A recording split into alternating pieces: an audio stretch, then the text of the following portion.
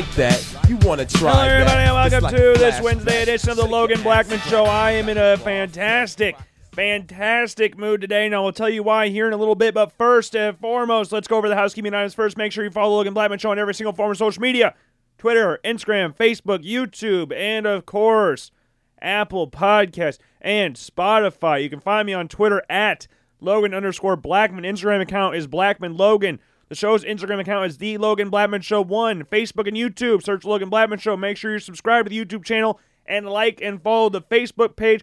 We should be done with our quarterback prospect rankings for Friday's episode, so make sure you go to all those different forms of social media, click on it there, or you can go to the LoganBlackmanShow.com and go into the blog section or scroll down to the main page to view our latest article. And first and foremost, I guess not first and foremost because this is the thing we're ending it with, but make sure you're following and or subscribed to the Apple Podcasts and Spotify accounts.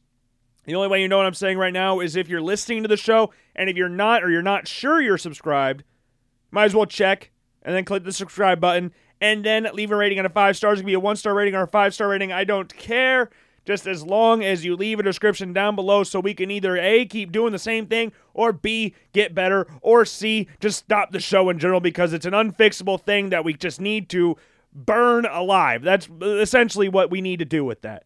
So just make sure you do all that different stuff for the Logan Blackman Show. I would greatly appreciate it. Now, I would like to apologize for not having a Monday show. As you know, Sunday was Mother's Day, so I was spending time with my mom, with my grandparents, with my aunt and uncle. So we had the whole family over. I guess we had the whole family over. We were at families' houses this weekend, and I was back home. My sister's back. We moved my sister out of her apartment in Cedar Falls. We talked about that one on Friday's show. So the whole family's back in town. We got family members all around on Mother's Day. So I was spending time with my mom. And when I was spending time with my mom, I got done at my parents' house. So we went to go get pizza at Bretto Pizza. So you want to sponsor us, Bretto? I get your pizza quite a bit.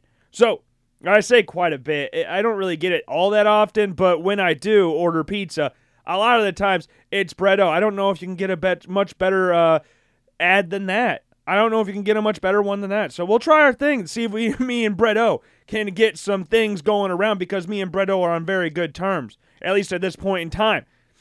And I was hanging out at my parents' house, and I looked at the clock, and it was 8:30 or 9 o'clock. I was like, good Lord, you losers. Not to my mom, obviously, because it was Mother's Day. I can't call her a loser on Mother's Day.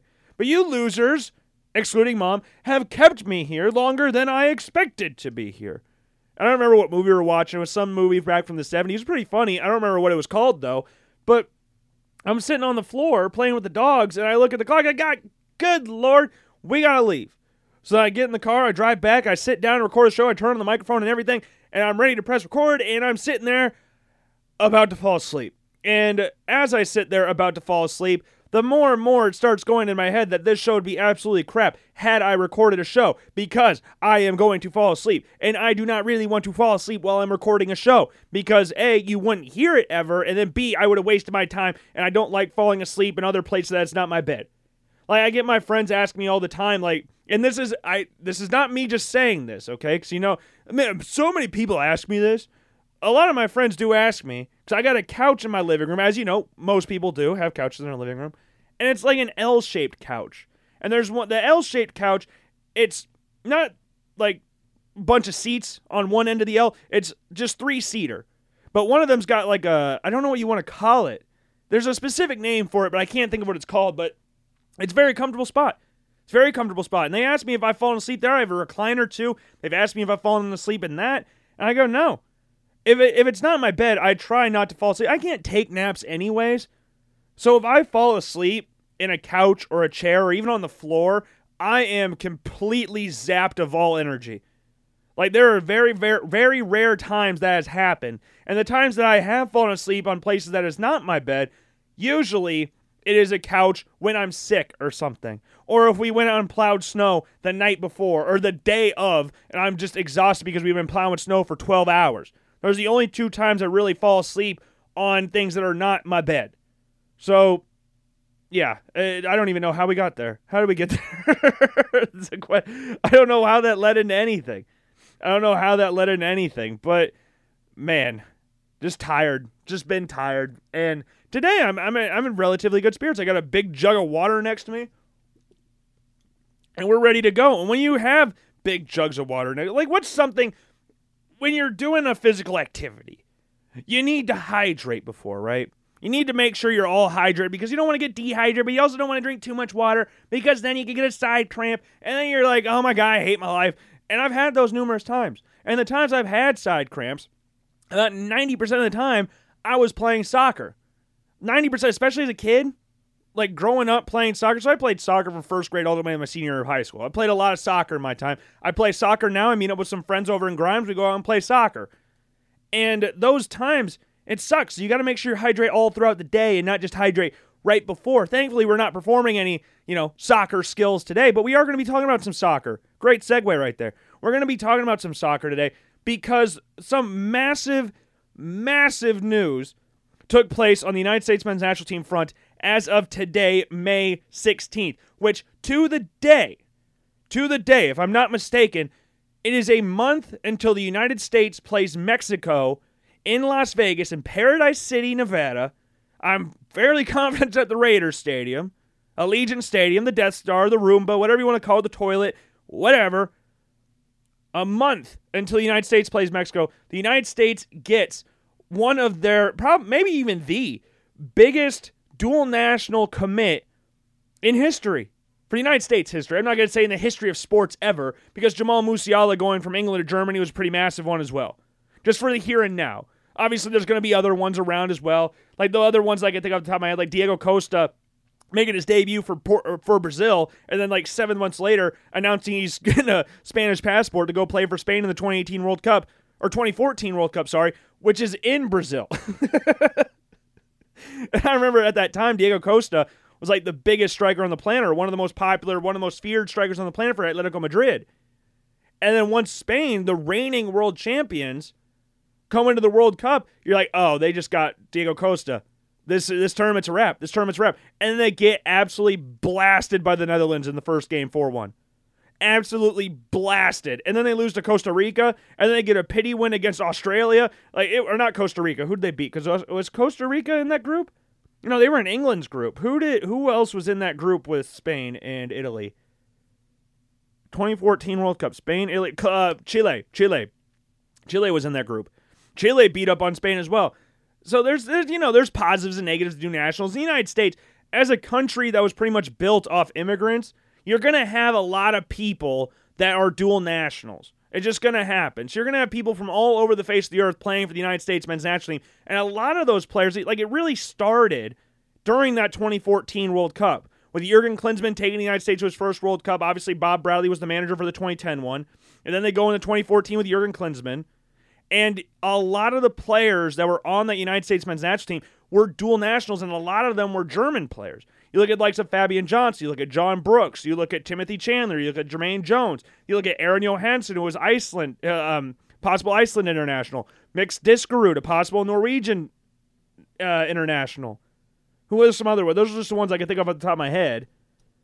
But you get my point. The United States has a lot of dual nationals, and over the past few years, the United States has been getting some major, major coups in the dual national department. You look at Sergiño Dest coming over to the United States. You look at Jonas Musa coming to the United States. Key players to the future of the United States men's national team. Anthony Robinson coming over. You got some big guys here that are key contributors to the United States right now. And throughout the history of the United States men's national team, the biggest, probably, if you would assume this role, I guess you could maybe come up with some other options. But if you look at the weakest areas for the United States men's national team throughout its history, the weakest position for me has been the striker position. We've talked about the striker position for the United States and the lack thereof a lot on this show. You look at the fact that Josie Altidore, the most capped striker the United States has, one of the top goal scorers of all time. I think he's third in the all-time list, behind Dempsey and Donovan, who each got, I think, 57 goals. Josie Altidore, I think, had 41.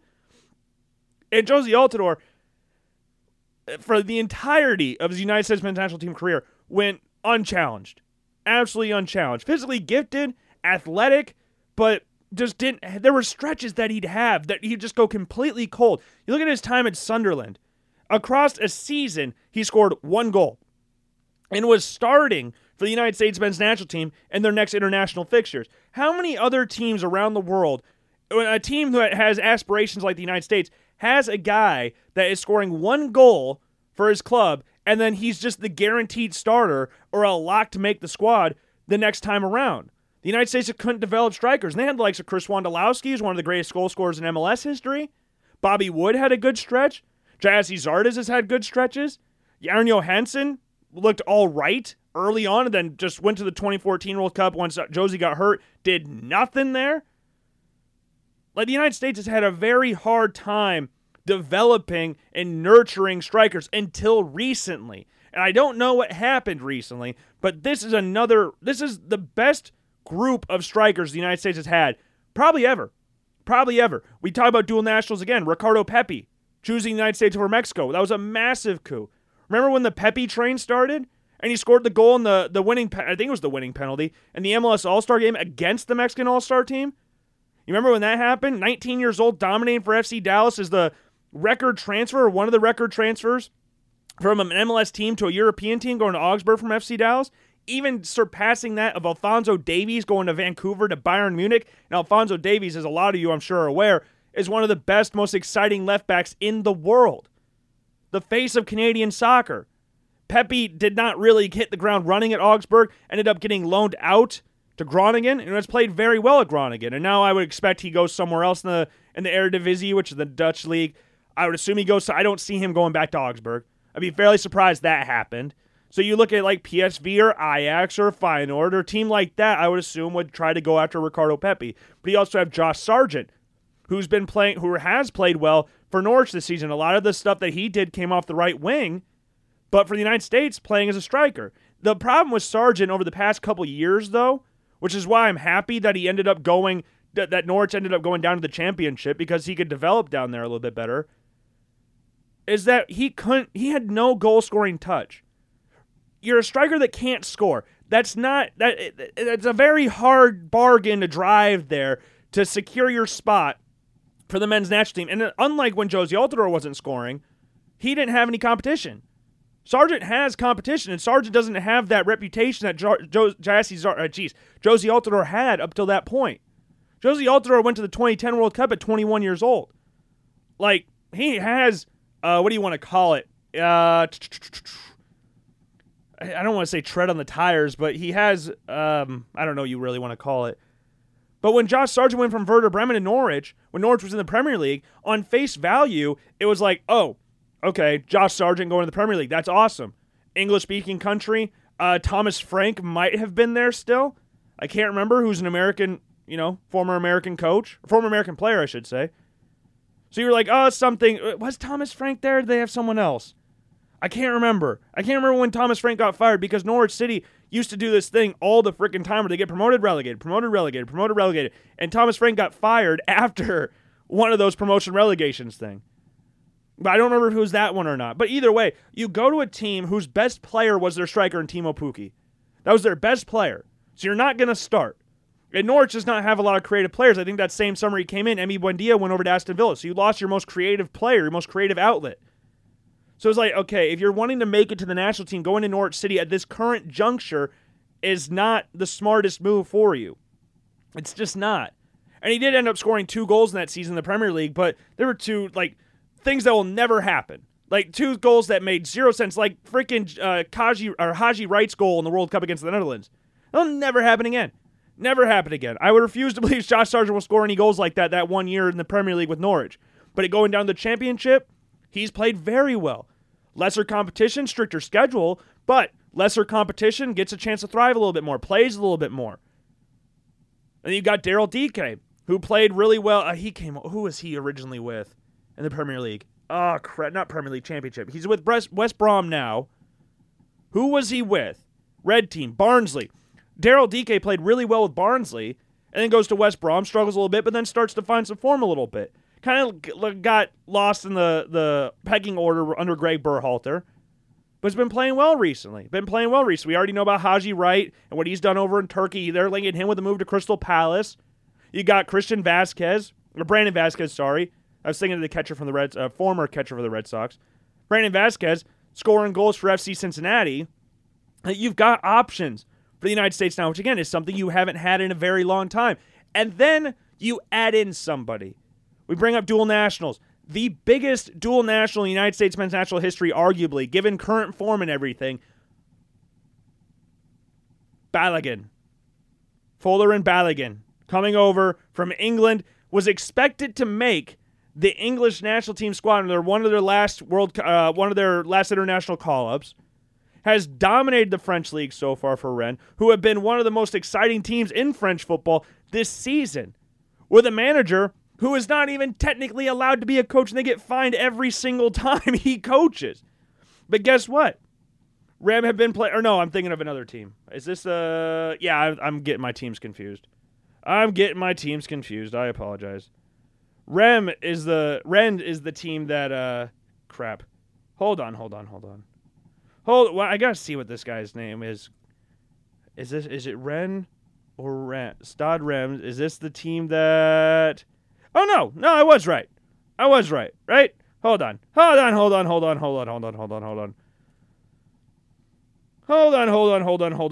think I am right. Okay, yeah, Stade Reims. Okay, Will Still for Reims. There was a stretch where Reims were playing like some of the best soccer in the world. Like on form, like you look at this stretch that they had. Like from, when is this?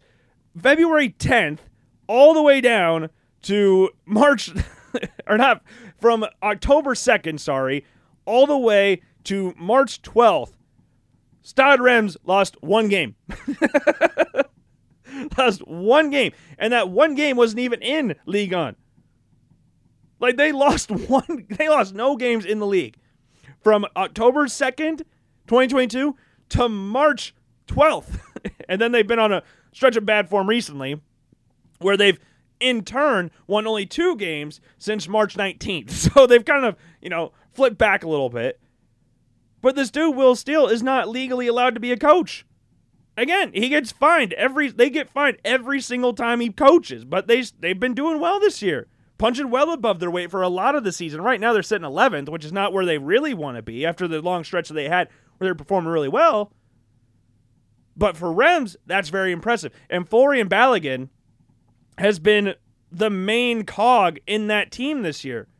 A loanee from Arsenal, kind of getting lost in the shuffle for Arsenal. They had Eddie Nketiah there, who's a fan favorite there. They've just brought in Gabriel Jesus. So he loans out to Reims, and this season, 19 goals. 19 goals this season, which has him sitting joint 5th in Ligue 1 this season. Now, there is a CONCACAF striker that ranks above him in the rankings, in the goal-scoring charts, I should say. Jonathan David has 21 goals for Lille this year. Jonathan David's played really well this season. Jonathan David's going to get linked with, not going to be, he's going to have a big move this offseason, one would imagine. Jonathan David's not going to stay at Lille for another season. I'd be very surprised if he did. Now, Lille are sitting 5th in Ligue 1, which is damn impressive after they won Ligue 1 a few years ago. Lost all their players. Kept on a few like Jonathan David, but lost a lot of their key players. Mike Maye left. Big loss there. Dominating for AC Milan. On form, maybe one of the best goalies in the world at this moment in time. Now, they are currently losing to Inter Milan 1-0, and so Inter Milan's going to go back to the Champions League final. But, Mike Maye has played fantastic when he's been healthy. He's had a lot of injuries this year. But as far as Balogun goes, this is awesome for the United States. And remember, when England had their last international call, the United States was just, the World International Friendly Stage, or they might have been the CONCACAF Nations League at that time, too. But they were down in Orlando. Coincidentally, Folarin Balogun is also down in Orlando. Doesn't get a call up to the English national team, have a few injuries. They put him on the U23 team, I believe. I can't remember what team Gareth Southgate threw him to. They have an injury, and they don't bring him into the squad. So you just piss him off enough. And there could be... there's conflicting things about why he ended up choosing the United States over England. Maybe it is to spite England. He's an Arsenal kid, was born in New York, but spent a lot of his time over in England. So maybe it is a lot to spite England. But, says mom, was very excited that he announced his commitment to the United States men's national team. And there's just, naturally, this is, I gotta try to be as politically correct here as I can. The United States, though they outclassed England at the World Cup in regards to the individual game they played, England is better than the United States in regards to the soccer team. Like, you look at the depth at the striker position alone, There's some very key players there at the striker position. Like, we obviously know about Harry Kane, but then after Harry Kane, you got the likes of Ivan Toney, who's been playing really well. You've got Callum Wilson, who's been playing really well. You got Tammy Abraham over in Italy. Like, you've got options there. And then you can even put Marcus Rashford up at striker if you really wanted to. Like then Eddie Nketiah, who we brought up just a little bit ago. There's probably others that I'm completely forgetting about, but when you look at that, you're competing against those guys who, though 19 goals in Ligue 1 is very impressive, especially for Stade Reims, these guys are scoring 15, 17 goals in the Premier League. Harry Kane's got 26 goals alone, I believe. The last time I checked, he had 17 goals. Or 27 goals, sorry. Yeah, 27 goals. And Ivan Toney's got 20 goals this year. Callum Wilson's got 17. Ollie Watkins, didn't even bring him up. He has 14 goals this year. Like, it's just so much harder. As much as I would love to say the United States is a better quality team than England, that's just not true. It's not true. Even though, again, the United States should have beaten England, realistically, at the 2022 World Cup. But it's so much harder to get into that squad from a striker position than it is for the United States. That's just fact. Like, Pepe's been solid this year. Pepe currently is probably the best striker the United States had, or before Balogun committed. Ricardo Pepe was the best striker they had. But he didn't make the World Cup squad. And then you got Josh Sargent. He's up there as well, playing in the championship. Jesus Ferreira is still getting a sniff around the United States team, but he was playing as a number 10 the last game the United States played. But this is a massive, massive get. Huge get. And they have all, the things pop around today. You got all the promotional videos. You got Balogun in the United States jersey for the first time, officially in the jersey. And he's played for the United States men's national team before. And not for the not as senior level, but he has represented him in the past. He did play for the U18 squad. And this, I'm sure of it, Yunus Musa was a massive part in getting Folarin Balogun over to the United States men's national team as they played together at Arsenal. And Yunus Musa is about to reach 100 league appearances for Valencia this year. I think he's at like 97, 92 or 97 or something. Hold on. Let me see how many appearances Yunus Musa has right now for Valencia in the league. Yeah, 92. Throughout his career, Valencia has got 106 appearances. Dude's played 31 games for Valencia this season. In the league alone. 32, 29, 31. Yunus Musa is going to get himself a nice little move. He's got to get himself a nice little move. Maybe move back to Arsenal. I just saw today Granit Xhaka is going to leave. Maybe he goes to Arsenal. Would I like that as a United fan? No, not really. But I think Yunus Musa could play in the Premier League. I don't think there's any doubt in that. You saw what he did against England again.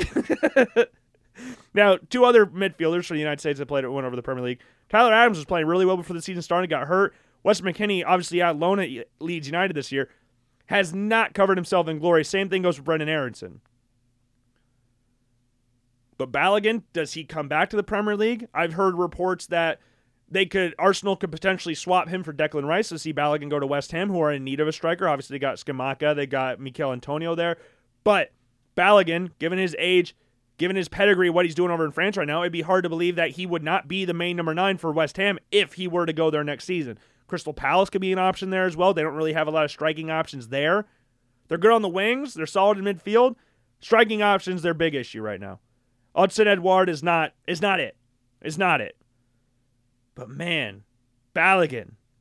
Folarin Balogun coming over the United States. This seemed like a pipe dream. When he was down in Orlando, like he was doing all the press, like you see the Yankees were down there for spring training. They gave him a Balogun jersey. You have the Magic giving him a Balogun jersey. Like, there was so much recruiting going down. They were like, yeah, we've talked to him. We've talked to Balogun a little bit. We've talked to him. But does this push Anthony Hudson to the number 1 spot for the United States' next coaching job? Because Anthony Hudson's the current interim manager right now. Is he going to be the next option for the United States? And I know he got a lot of people on his side for that first camp that he had. There was no MLS players. And if there was one, it might have been Miles Robinson, and that would have been it. So one MLS player in his camp. Because one of the big things for a lot of fans out there, during the 2022 World Cup, the United States had a lot of MLS players. And the quality of the MLS players, no offense, you're not playing against the same level as someone like Ricardo Pepi is over in the Netherlands. A big argument between Jesus Ferreira and Ricardo Pepi, because apparently that was the battle. Because I had Pepi and Ferreira in my squad because I thought Ferreira was destined to go because of good links to Greg Berhalter. But Pepi had to go, given that he was one of, like, what we thought was Greg's guy, one of Greg's guys, and it just didn't work out like that, I guess. But, man, legit spots for the striker position. There is a legit battle for the striker position now, which, again, is something the United States haven't really had a lot of across the years. You look at the United States depth chart right now in regards to the striker position. We kind of already talked about it, but Balogun, Pepe, Sargent, Haji Wright, DK, Ferreira, like you've got options. Brandon Vasquez scored a goal for the United States already in 3 caps. Friends with Christian Pulisic, which is always very big. But you look at this squad now, you look at the potential starting lineup. Given Weston McKennie's struggles this season at Leeds United, you could realistically make a starting 11 without Weston McKennie in it, which is weird to think about, which is insanely weird to think about. But this allows you to play the likes of Pulisic or Giovanni Reina in the number 10 role. Because, as we've seen already, Anthony Hudson has played Pulisic as a number 10 earlier this season. With Zendejas coming over as well, another dual national flipped over, which is a massive get there. But you got Matt Turner in net. This is the current thing. This is the current team. This is a squad that Transfer Marked posted today. You got Matt Turner, Destin Robinson at right and left back, center back partnership of Miles Robinson and Tim Ream, Tyler Adams and Yunus Musa as 2 holding 6s. You got Giovanni Reina in the 10, Weah and Pulisic on right and left, and then Folarin Balogun in the middle. That is a very good starting lineup right there. And if you're looking for the squad going to the 2026 World Cup, which again is the World Cup the United States is hosting, so no stress throughout the qualifying again. Like a lot of that, this is what's so exciting about the United States. I see a lot of people on social media, especially from abroad, they're talking about this. There's no way this is a golden generation because they're so young. And a lot of the players like Dest haven't really performed well at AC Milan, didn't really perform well at Barcelona. It's going to be interesting to see where he goes. Pulisic has struggled with injuries at Chelsea. Weston McKennie hasn't played that well over at Leeds United, as we've already said. Weah has been playing right back for Lille. But Tim Ream's been awesome. But the odds of Tim Ream still being in the squad for the United States at the 2026 World Cup, I would say is very slim. And it's sad because he is currently, you could say probably ever, like in current form, Tim Ream is the best center back on form the United States has ever had. Like how he's playing with Fulham, I don't know if there's been a center back for the United States that's played at that level. I love Carlos Bocanegra. I think Agochiani Ewu had the chances to be playing at an extremely high level, playing for AC Milan. But Tim Ream has been playing awesome. Broke his arm 2 weeks ago or something. But it's going to be hard to see that he's going to be in that squad. He'll be 37, 36, 38, 37 years old by the time the 2026 World Cup comes around. And maybe he'll be in the squad as like a mentor or something, but he's not going to be a main starter. Like you're looking at likes of Miles Robinson. We've said this before. Miles Robinson is the best center back the United States has.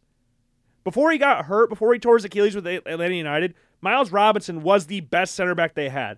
And it looked like we were destined for a while now because Greg Berhalter kept putting this starting lineup out there of a center back partnership between Robinson and Zimmerman.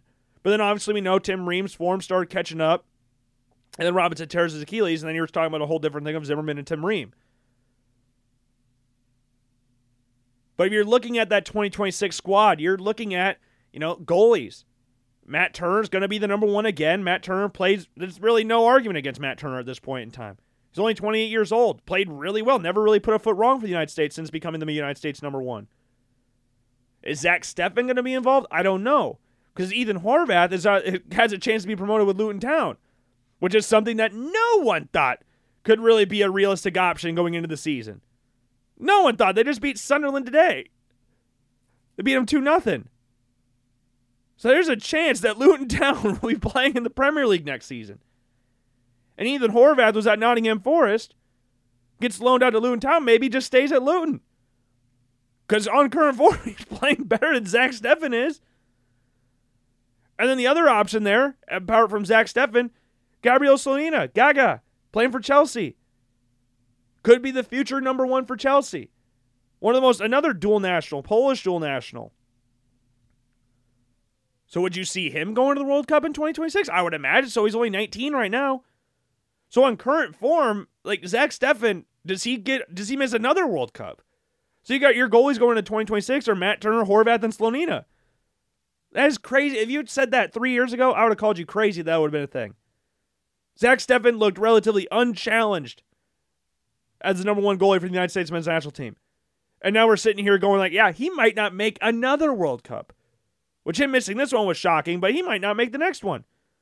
And look at the defensive areas. You got Dest and Joe Scaly. I would consider those two locks at this point in time. Anthony Robinson's going to be a lock as well. Again, all those guys are locks barring injury, knock on wood. Or if they just completely fall at the face of the earth. But Dest is so much better technically than every other right back the United States has.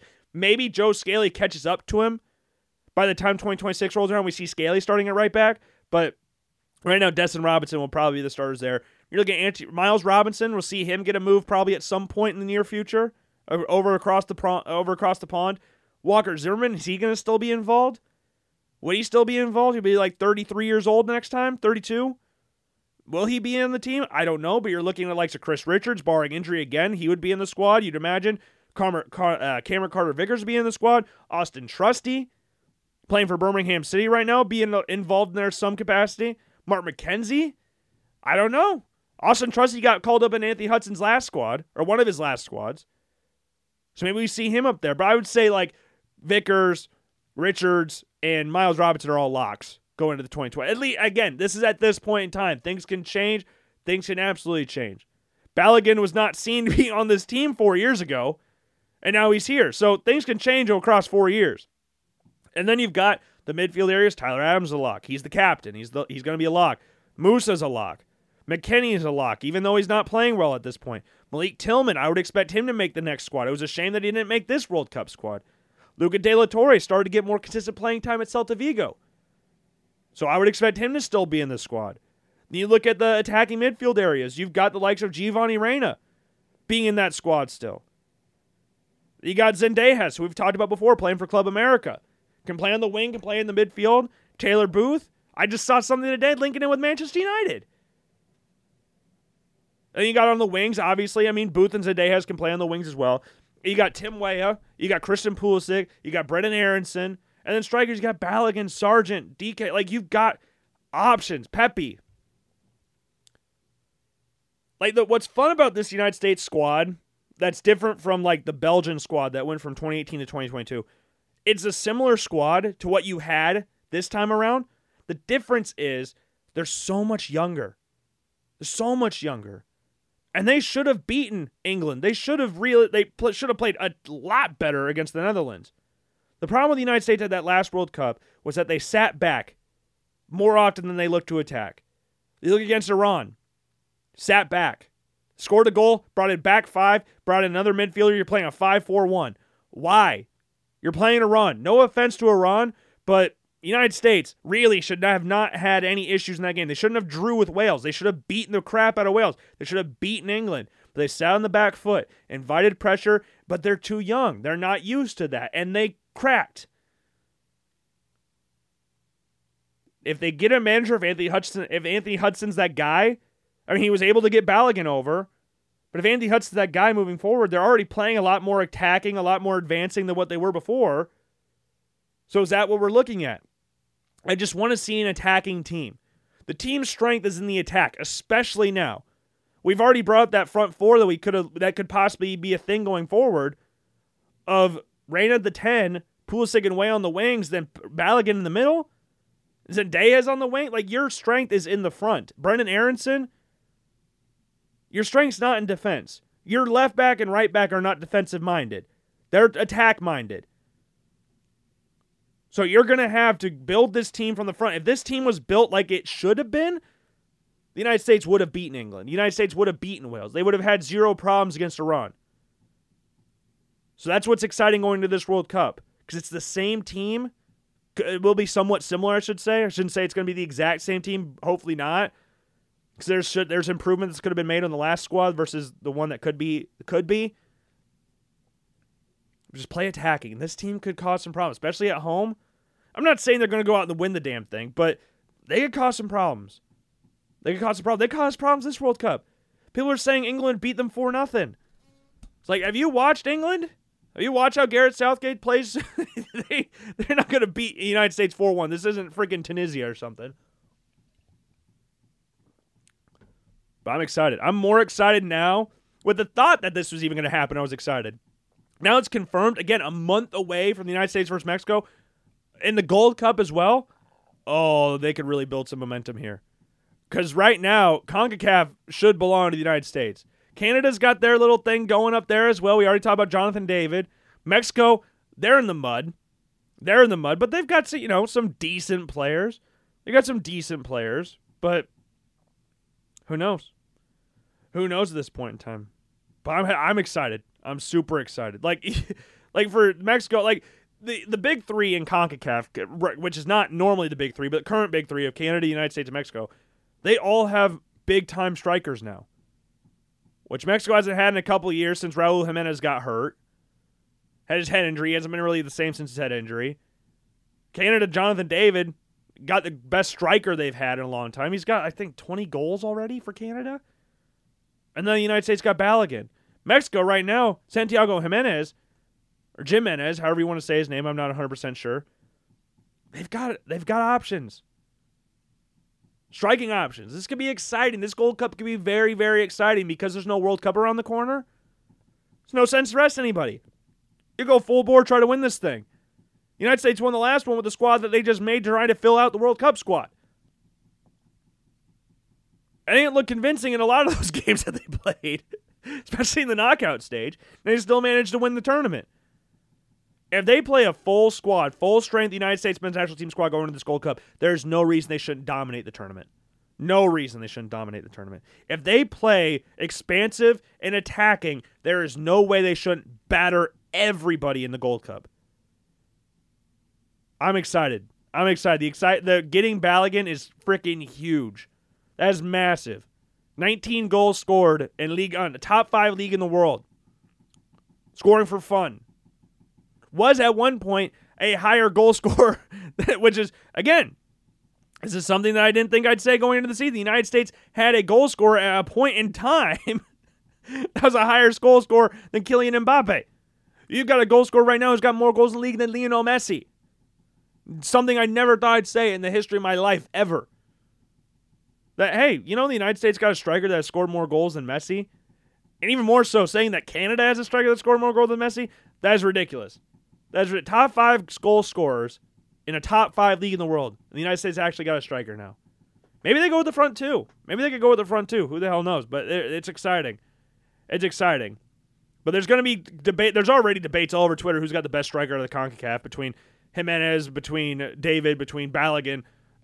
Right now, you would have to say it's Jonathan David. Just given on what he's done. He's been the most consistent out of all of them. Like, Jimenez has had the better season out of everybody in this list. Like, this season for Feyenoord, he has 23 goals in all competitions this year. 15 goals in the league. You probably rank him last. But you probably say David 1, Balogun 2, and then Jimenez 3. That's how I'd probably rank it. But with that being said, with the United States getting a striker, I thought it'd be fun to do a little Sporkle quiz. I always like doing Sporkle quizzes, especially when you have nothing to talk about, which we have stuff. I mean, we've talked about a half hour about this, so we've got things to talk about. But I thought this would be fun. Is the United States leading goal scorers by year, 1990 to 2022.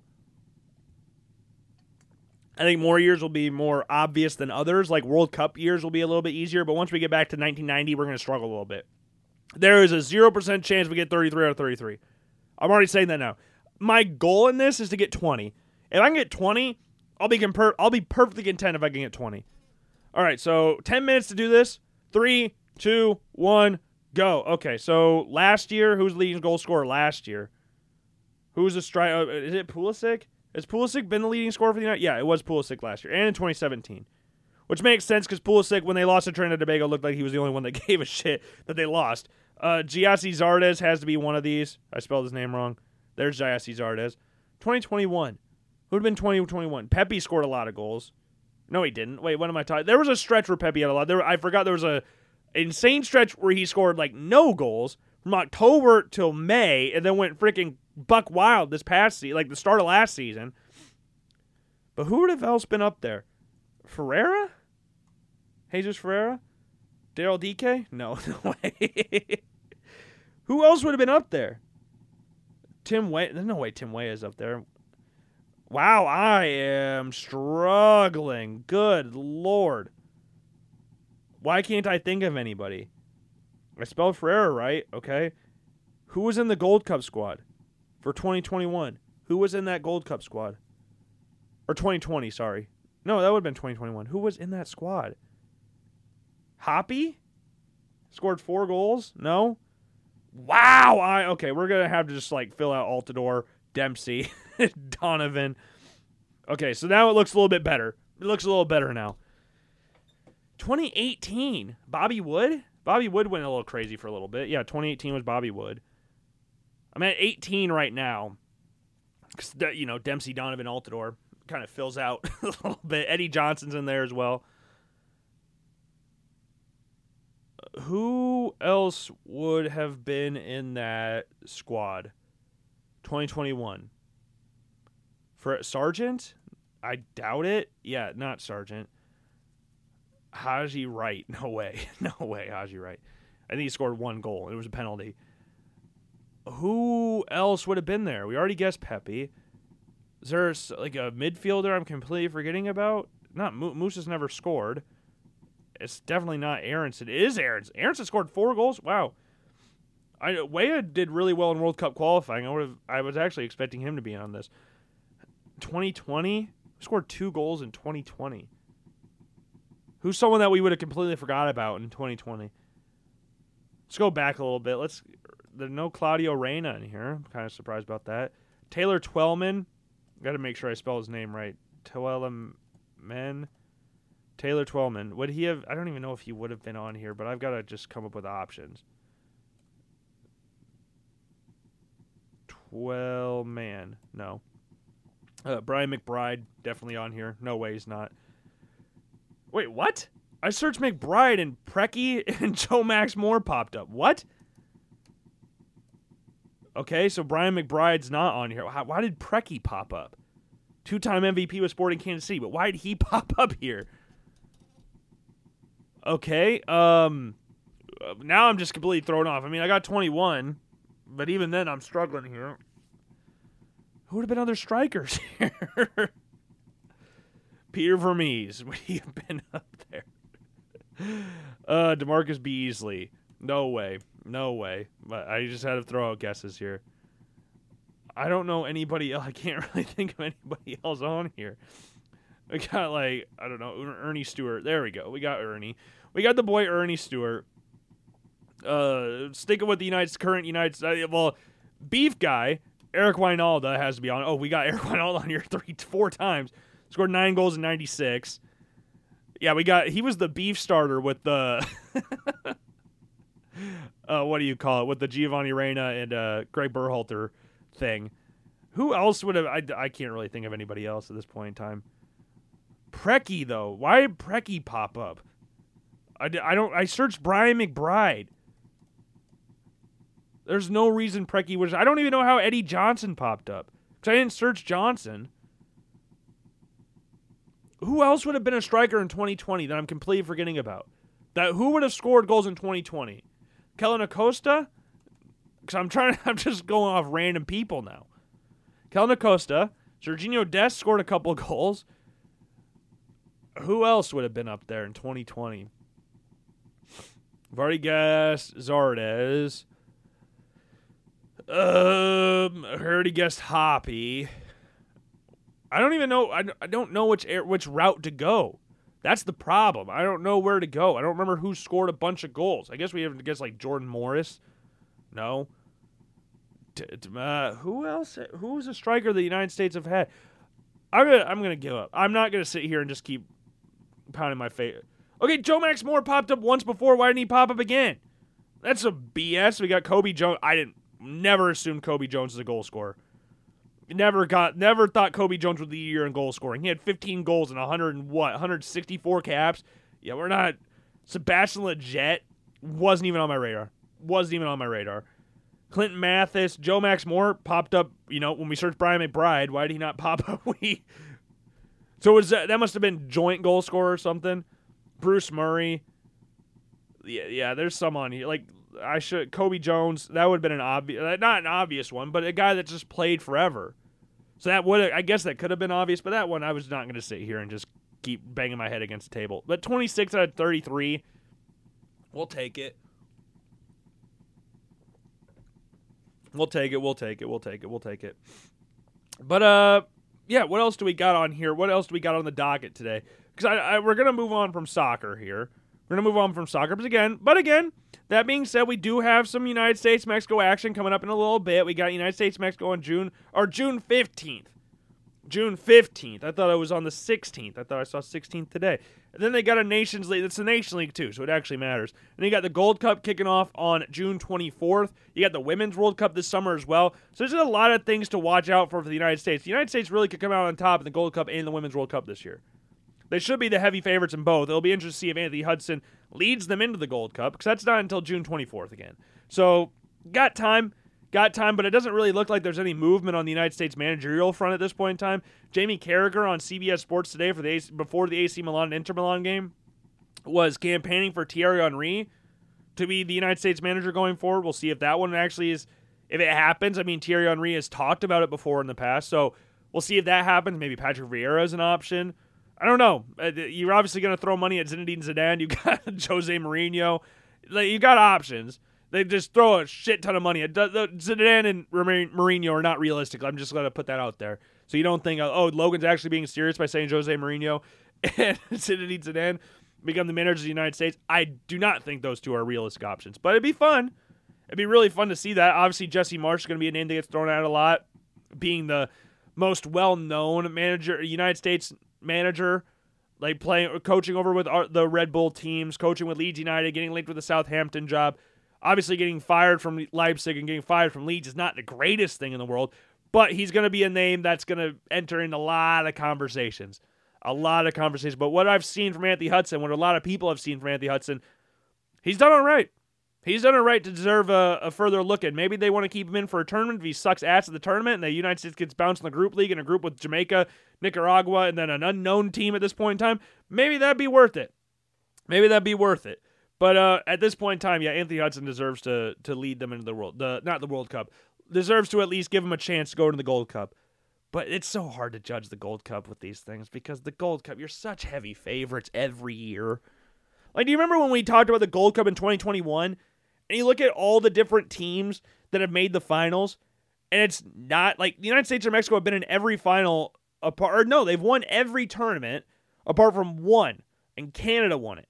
It's the only time. I think there's been, how many Gold Cups have there been? There's been like 16 or 17 Gold Cups. And there's been like 8 or 9 between the United States and Mexico. So, like 8 or 9 championships between them. Not like they played each other at 8 or 9. They might have. But the United States has 8 or 9. Mexico has like 8 or 9. How many do they have it on here? Best results, 1, 2, 3, 4, 5, 6, 7. Yeah. Okay, they've won 7 Gold Cups. They've appeared in 17. Where's the Gold Cup? I want to see the history of it. 8 titles. So Mexico has 8, United States has 7. So we were one off on either way. And then Canada's the only other team that has a Gold Cup championship in there. It's sad. It's sad. I want to know, when did Canada win their Gold Cup? I would have to imagine it was with Dwayne De Rosario, right? Canada won theirs in champions. Hold on. In 2000. The 2000 Gold Cup. I would have Dwayne De Rosario had to be there, right?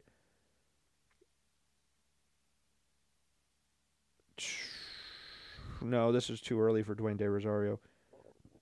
I always love when the Gold Cups add a random ass team in here. Like South Korea's in this one. South Korea's in here now. That was leading up to the 2002 World Cup, where it was hosted by South Korea and Jamaica, South Korea and Japan. So they did the same thing with Qatar this year, but Qatar looked pretty good in the Gold Cup. Sucked major cock in the in the World Cup. One of the world's World Cup teams of all time. But Group D with Canada, Costa Rica, South Korea, they only drew. They only drew. Nobody won in that group. Nobody lost in that group. Settled on goal difference. And I don't know how Canada ended up going out of the group. They had the same number of goals allowed, same number of goals forced. Each team had a 0 goal difference. But Costa Rica scored 4. They allowed 4, though. So, I don't know. I don't know how they managed that. Because remember the fair play rule in the 2018 World Cup? That was awesome. I wonder if they did that here, if they did the golden goal thing. I don't know how they worked things back then.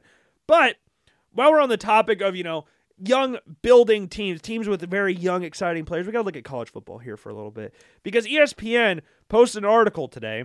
Prolific passers, intriguing transfers, second acts, ranking all 133 FCS quarterback situations into tiers. Tier 1A guys, the guys that will be dissecting with every single throw between now and next April. That is Caleb Williams and Drake Maye. Tier 1B, the most prolific quarterbacks in college football not named Williams or Maye. Jordan Travis, Bo Nix, Cam Rising, Michael Penix. The old guys, the old farts in there. Tier 2, you may not have noticed, but these guys are really good. You got KJ Jefferson, Dalen Daniels from Kansas, JJ McCarthy, and then Frank Harris from UTSA. Frank Harris is a baller. One of the first guys I ever see wear number 0 in college football. I don't know why I was watching a UTSA football game, but he's one of the first ones I saw wear 0. Fun quarterback. Tier 3, never question the system. 12 players, 6 jobs. You got Alabama, Tyler Buchner, Jalen Milroe, and Ty Simpson. You got Clemson with Cade Klubnik, who's replacing DJ Uiagalelei. Georgia's Carson Beck. Ohio State, Kyle McCord. Penn State, Drew Allar. And then Tennessee, Joe Milton. Now, they do have that very highly rated recruit coming in this year, but Joe Milton, given his size, arm talent, athleticism, I would imagine that he's going to be the number 1 quarterback for Tennessee going into the season. I'd be pretty surprised. Tier 4A, consistency, very good, 7 players. We got Grayson McCall. We got Riley Leonard from Duke. Will Howard from Kansas State. Jaden Daniels from LSU. Not Jalen, different from Jalen Daniels. Sam Hartman at Notre Dame. Dylan Gabriel from Oklahoma. And then Michael Pratt from Tulane. Then 4B, we got Jalen DeLura from Arizona, Jackson Dart at Ole Miss, Tulia Tagovailoa at Maryland, Will Rogers at Mississippi State, Spencer Rattler at South Carolina, and Austin Reed at Western Kentucky. You can always bet on Western Kentucky guys going out this year, every year, because they're going to put up monster numbers. Every year, going to put up monster numbers. Tier 5A, high ceiling, low floor, 16 players, including 9 jobs. Colorado, Shedeur Sanders. Florida, Graham Mertz, Texas A&M, Connor Wegman, or Max Johnson. TCU, Chandler Morris, or Chance Nolan. Chandler Morris, for those of you who don't remember, was the starter at TCU last year. Then got hurt, and Max Duggan came in and was one of the Heisman finalists. Crazy how things happen. Texas, Quinn Ewers, UCLA, Dante Moore, Colin Schlee, and Ethan Garber. It's going to be hard to replace DTR. He was there for 5 years. It's going to be hard to replace him. Wake Forest, Mitch Griffiths. Again, going to be hard to replace Sam Hartman. Washington State, Cameron Ward. And Wisconsin, Tanner Mordecai. Again, I keep forgetting that dude's there. Put up really good numbers while at SMU. And then, do we have any other tiers that we got on here? Low ceiling, high floor. Drew Pine from Arizona State. Cade McNamara at Iowa. Let's go. DJ Uiagalelei from Oregon State. Garrett Schrader from Syracuse. Tyler Show from Texas Tech. And John Reese Plumlee at UCF. We got second act ACC struggles. 5 players. Devin Leary from Kentucky. I wouldn't really call him a second act. He didn't really need a second. He put up good numbers while at NC State. Tyler Van Dyke needs a second act. Jeff Sims needs a second act because he was at a terrible situation at Georgia Tech. Brennan Armstrong, he just needed a new change of scenery. He just needed a new change. It was like if Brennan Armstrong didn't ball out for Virginia, they were going to be bad. They were going to be bad. Then Pitt, Phil Yurkovich. Yeah, we already talked about Phil Yurkovich last show. Athletically, arm talent, size, he's got all the things you're looking for. Just played with Boston College. Never really took that jump that teams were expecting him to do from his first year at Boston College after transferring from Notre Dame. Then you got 7A fresh start offers, cause for optimism. Auburn, you got Peyton Thorne, Michigan State guy. And then you got Georgia Tech, Haynes King, Auburn Texas A&M guy. Then you've got Houston, Donovan Smith. You got Louisville, Jack Plummer, Purdue guy. And Cal, I think he was at Cal. Illinois, Luke Altmaier. And then you got Purdue, Hudson Card. Where was Luke Altmaier at before? I can't remember. Ole Miss, yes. But I'm intrigued to see how Hudson Card does. I'm very intrigued to see how Hudson Card does. He's one that could have a very good season given Purdue's on. And they did get a new coach this year. Braun went back to Louisville.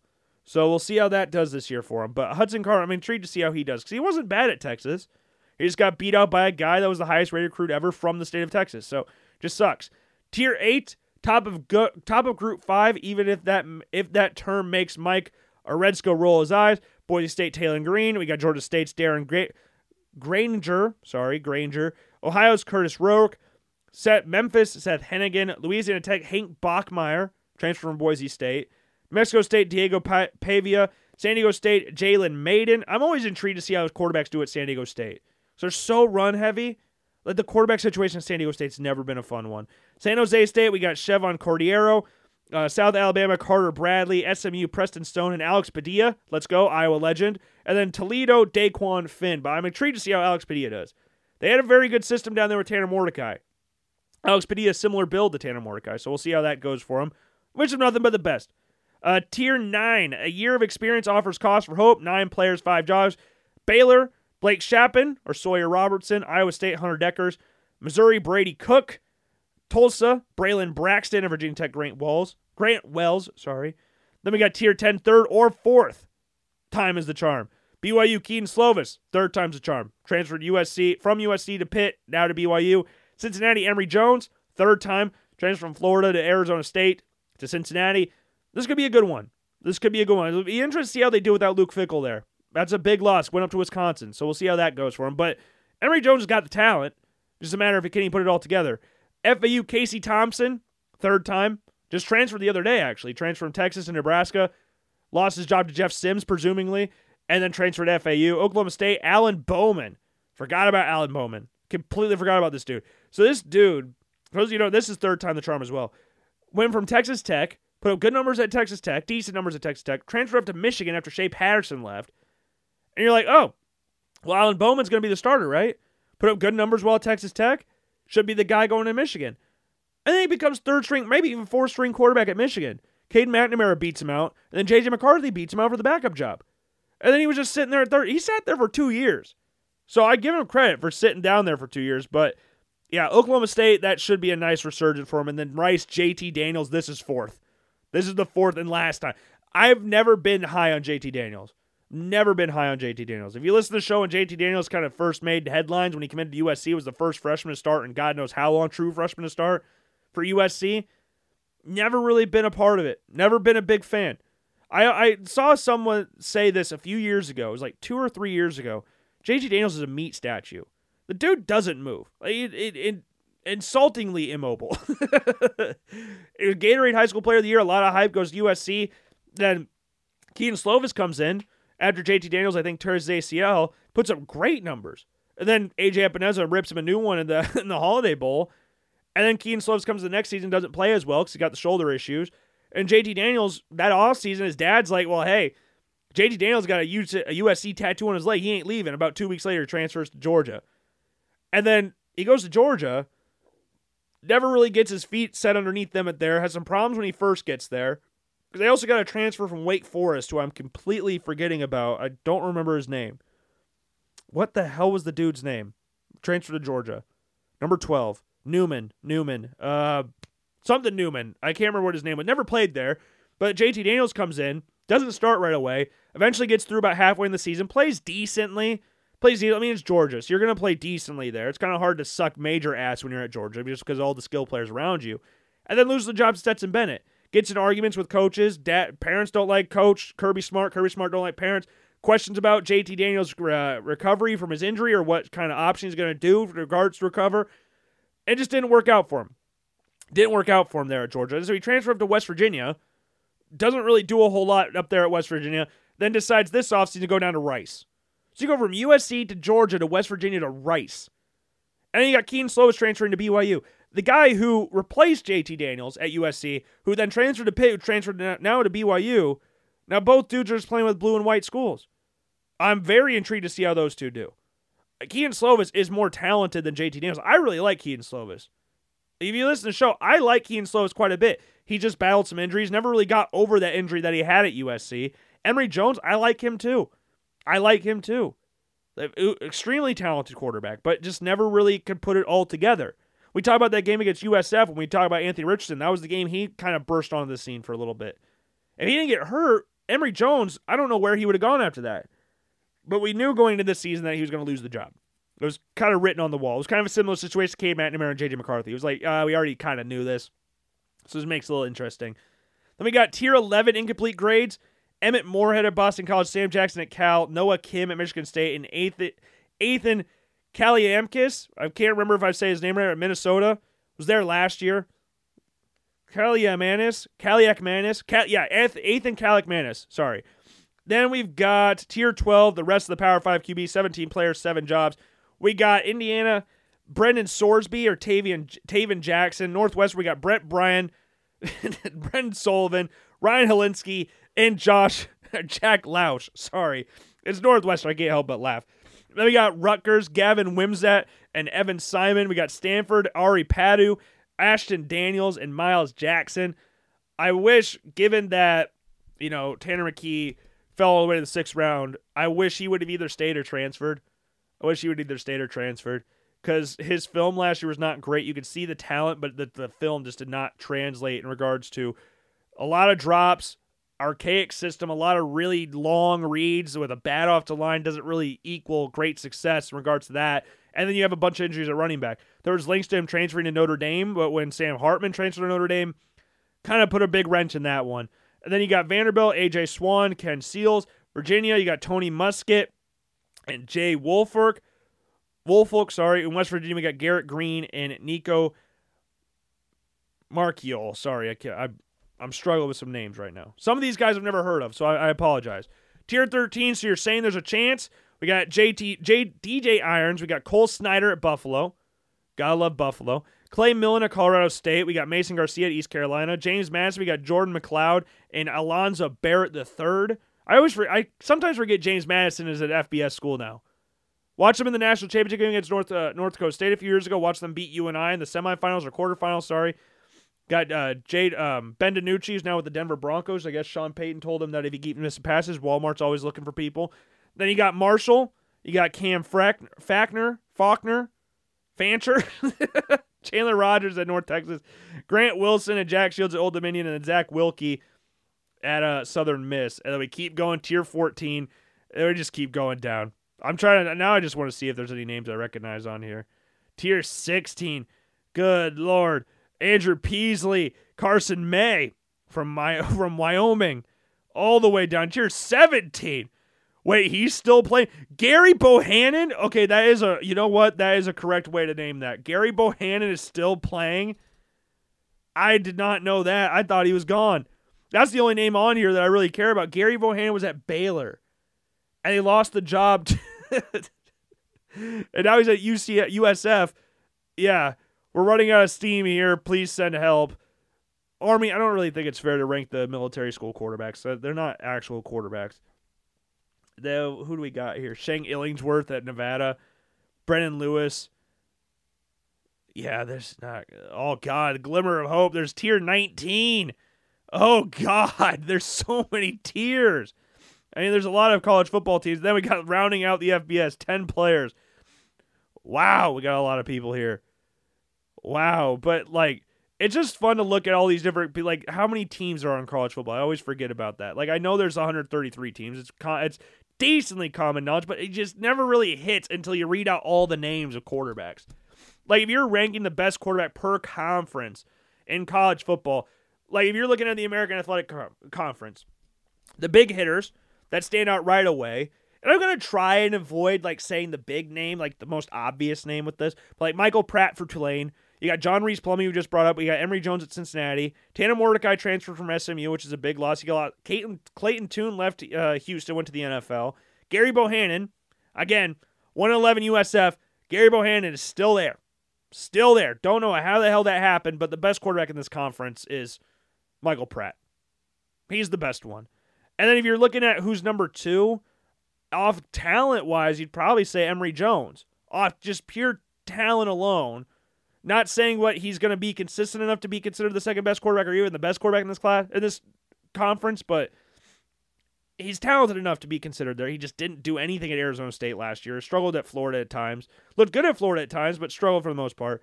Atlantic Coast, obviously Cade Klubnik at Clemson. Jordan Travis is going to be the main leader, one would imagine at this point in time. You got some schools that lost their starting quarterbacks, like Boston College, Wake Forest, NC State. We talked about Brendan Armstrong going there, but losing Devin Leary is big. Garrett Schrader's a pretty good quarterback from Syracuse. North Carolina obviously got Drake May. Again, we said we're going to stay away from the big guys. For the most part. They're obviously the number one guy. We're going to stay away from him. So when I said Jordan Travis, number one guy, because Drake May, we're not counting him really. We already talked about Phil Jurkovec going to Pitt. I'm very excited to see how he does with Pat Narduzzi. I think that's a very good fit for them. I think it's a better fit than Keenan Slovis because Jurkovec can run a little bit more. which is something that they did with Kenny Pickett in his time there. So I would expect Jurkovec to shoot up a little bit. If we're going off what I think they can be, apart from Drake Maye, I think Tyler Van Dyke can be the best quarterback in this conference. He can be. He has all the skills to be the best. It's just a matter of can he stick it all together. And he's, doesn't have a lot of fans at Miami anyways because he called out the home fans a few weeks, during the season, which is something that we made fun of because you can't do that as a starting quarterback. It doesn't matter if you're right or wrong. You can't say that. You can never bash the fans, your home fans, let alone that. But, yeah, I would probably lean towards Jordan Travis being the best quarterback in this draft class. And not draft class. There's a difference between draft class and college quarterback. There's a big difference. It's like Tim Tebow. Tim Tebow is one of the greatest college quarterbacks of all time, was not considered a high-value draft pick in the NFL. It was a shocker that he got drafted 25th. So you can't really consider him that, but obviously Drake Maye is the main one. But you go Jordan Travis. Where was Tyler Van Dyke was on the last chance thing, or one of the last chance things. But I like Jordan Travis a lot. Jordan Travis is very athletic, runs very well, put forth a very good passing season last year at Florida State. And Florida State should be better. They're just continuing to go on the up, which is good to see. I like seeing Florida State do well. Big 12, there's not a lot of great quarterbacks in the Big 12. Quinn Ewers the main guy, obviously. I'll just off the rip, it's Quinn Ewers. But then you got Jalen Daniels we brought up from Kansas.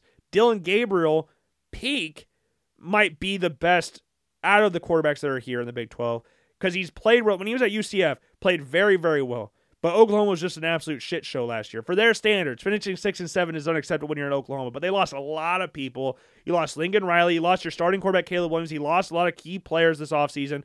But Kennedy Brooks is there, so early. No. What am I talking about? But I would say, I would probably lean towards, if I'm not, despite Ewers, because again, I think Ewers is the standout favorite there.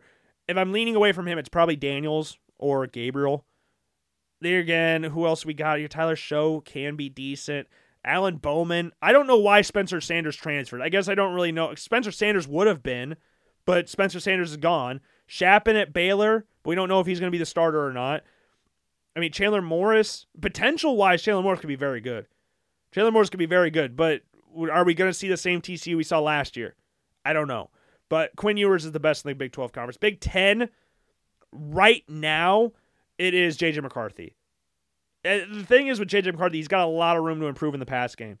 But Michigan being so run-heavy and bringing back both Edwards and Corum, that's huge. That's huge for Michigan going forward. They're going to be the early favorites to win the Big 10. Early favorites. The Big 10, over recent years, apart from C.J. Stroud and Justin Fields, the Big 10 has not really been sport for choice in regards to the quarterback position. It's never been a deep, deep conference in regards to the quarterback position. It's been a really bad conference in regards to the quarterback position as of late. But again, Fields and C.J. Stroud changed that. Stroud obviously becoming the first Big Ten quarterback drafted in the top 10 in freaking years since Kerry Collins, I think, in 95. And then Jeff George got drafted first overall, highest quarterback drafted since Jeff George in 1990.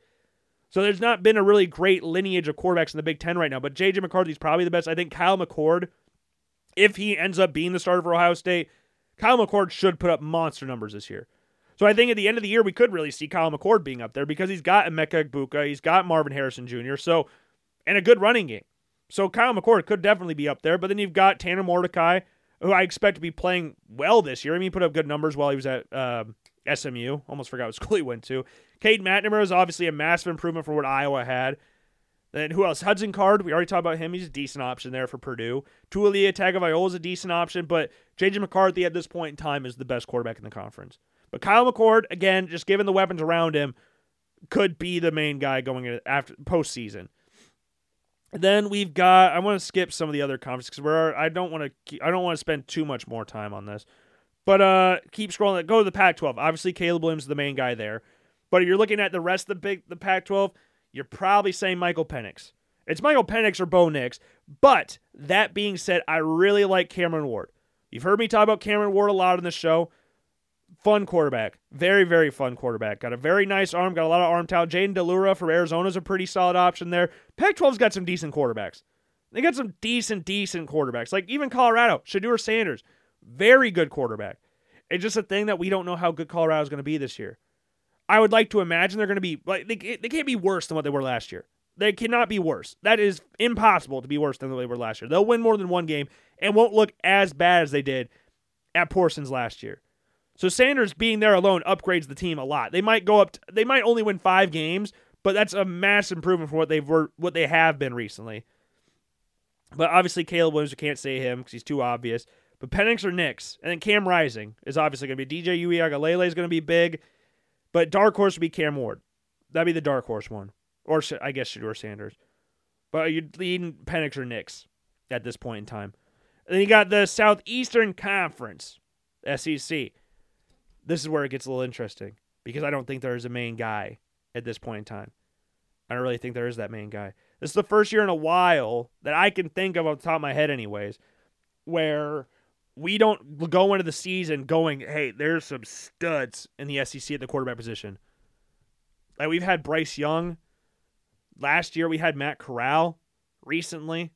Like we've had some pretty solid quarterbacks in college football that have been hyped up before the season started. I don't think we're really getting that this year. The best quarterback based off potential is Joe Milton at Tennessee. 10 touchdowns, no picks. I think it is 3rd year under Josh Huppel, sitting behind Hendon Hooker. I think that's massive, especially for how big he is, how strong his arm is, how mobile he is. Potential-wise, we already talked about the comparisons between him and KJ Jefferson because there's going to be those comparisons because skill set, size-wise, they're very similar, just 2 different styles of offense. KJ Jefferson's a baller, though. Jaden Daniels is a baller at LSU. Tyler Buchner or Jalen Milroe at Alabama, whoever ends up being the starter, you would imagine they'd put up decent numbers this year. Nowhere close to Bryce Young because the weapons at Alabama, again, are not great, especially since you don't have, Cameron Latu or Jahmyr Gibbs anymore. That's big losses. So I don't think Alabama's going to really pushing for anything this year. Probably be more of a suspect year for Alabama than most, but we'll see. We'll see. Buchner's not a bad quarterback. It's just not. Alabama's not going to be as good as what they were this year. And then Georgia, don't know what they're going to do at quarterback this year. We got Graham Mertz at Florida, Devin Leary at Kentucky, Spencer Rattler. Off potential, Spencer Rattler could definitely be number 1. Could definitely be. It's just that his attitude sucks. I don't want to like Spencer Rattler. It's kind of hard to. But I would say Joe Milton. I would probably lean towards Joe Milton as the quarterback here. But if Jaden Daniels and KJ Jefferson, Will Rogers at Mississippi State. I don't know if you mentioned him, but Will Rogers at Mississippi State. But yeah, it's not a great year for the quarterback in the SEC as what it has been in the past. So that's what I've got here for that. And then I saw something today also of ESPN's power rankings for the top 32 teams in the NFL. There's really no prizes for guessing who the worst projected team in the NFL is going to be. That's the Cardinals. Cardinals are going to suck ass this year. They're going to be bad. They got the Houston Texans at 31, the Buccaneers at 30. Completely different vibe around the Tampa Bay Buccaneers. Titans are all the way down at 28. Then we've got the Rams at 25. We've got the Panthers at 22. Colts were down there at 29. They're just really young. The Colts are really young. Packers are at 20, which is going to be interesting this year. Got the Vikings at 14. Jets at 12, which I think is fair. I'm glad they didn't overreact to that like everybody else is freaking overreacted. About your top 10 teams, according to ESPN, are the Jaguars at 10, Chargers 9, Ravens 8. Then we got the Cowboys 7, Dolphins 6, Niners 5, Bills 4, Eagles 3, Bengals 2, Chiefs 1. I mean, that's pretty much what we've been saying, at least for the top 5 teams. Top 6 teams. Top 7 teams, I generally agree with. Because we've said the top 3 teams in the NFC for a while have been the Cowboys, Eagles, and the 49ers. The top 3 teams in the AFC will be for a while Chiefs, Bills, Bengals. But I think it's funny, most improved for the Bills is offense. And everybody was talking about how elite their offense was last year, and Josh Allen surrounded by elite weapons. The most improved angle on this team is the offense, which it is massively improved. And this team now is better than what they were at this point last year. Which I think is funny how the angles kind of changed for most people out there about the Bills. This team is better than what they were at this point last year, which is fun to think about, but also a little scary. I'm happy that people are doubting the Bills this offseason. I'm happy about it. But I'm going to end it around here. But they got the NBA playoffs taking place. You got the Lakers and Nuggets taking place tonight. And then tomorrow night, you've got the Heat and Celtics. Fun series. That in the NHL playoffs, I have enjoyed both playoffs so far. Like, I think it's funny with the NHL playoffs right now. You got the Panthers and Hurricanes taking place on one side, and they got the Stars and Knights. That was not on my bingo card to start the year. I apologize, but those were not on my bingo card. I did not expect the Panthers to actually rout the Toronto Maple Leafs. I didn't expect the Hurricanes to be as I mean, I guess I shouldn't say that. The Hurricanes are a very solid team. I shouldn't say that. But the way they dismantled the Devils, surprising. The Knights, same thing with the Oilers. I wanted the Oilers to go far. I wanted it to be Oilers, Florida Panthers in the finals. I thought that'd be a very fun final. As for the NBA, though, LeBron's in there, which is not really surprising. Nuggets, the only number one seed left in the playoffs. You got Jokic in there. And then you've got the Celtics and Heat. What did they say? It's the first 8 seed to make the Eastern Conference Finals, and I don't remember how many years, but I'm cheering for the Heat and Nuggets. I think it'd be a very fun final. Very fun final. You got the lone 1 seed left and the lone 8 seed left battling out in the final, but I know a lot of people would love to see Lakers-Celtics. Be a fun final. I mean, Lakers-Celtics can't really go wrong with it. We've seen it twice in my lifetime, so I'd be fine with it. At least twice. It might be 3 times. I can't remember, but yeah, obviously the big story around the NBA is right now is Ja Morant. Allegedly, with a gun again. Allegedly, Ja Morant had a gun in a video again. I don't know. That dude, I want to like that dude because he's so fun to watch. In regards from explosiveness, he reminds me so much of Derrick Rose, but man, come on, dude. Come on. Gonna get suspended again. And he did that whole fake apology on TV. That's like, not who I am. And he does it again. I don't know. Allegedly, of course. Allegedly. But that's all I've got for you today. I do hope you enjoyed the show. If not, I sincerely apologize. But yeah, we'll try to be better next time. If you didn't enjoy it, we'll try to keep the same thing as if you enjoyed this one. Kind of all over the place today, but that's how we like it around here on the Logan Blackman Show. So with that being said, I will see you all later. Enjoy the rest of your day. Peace.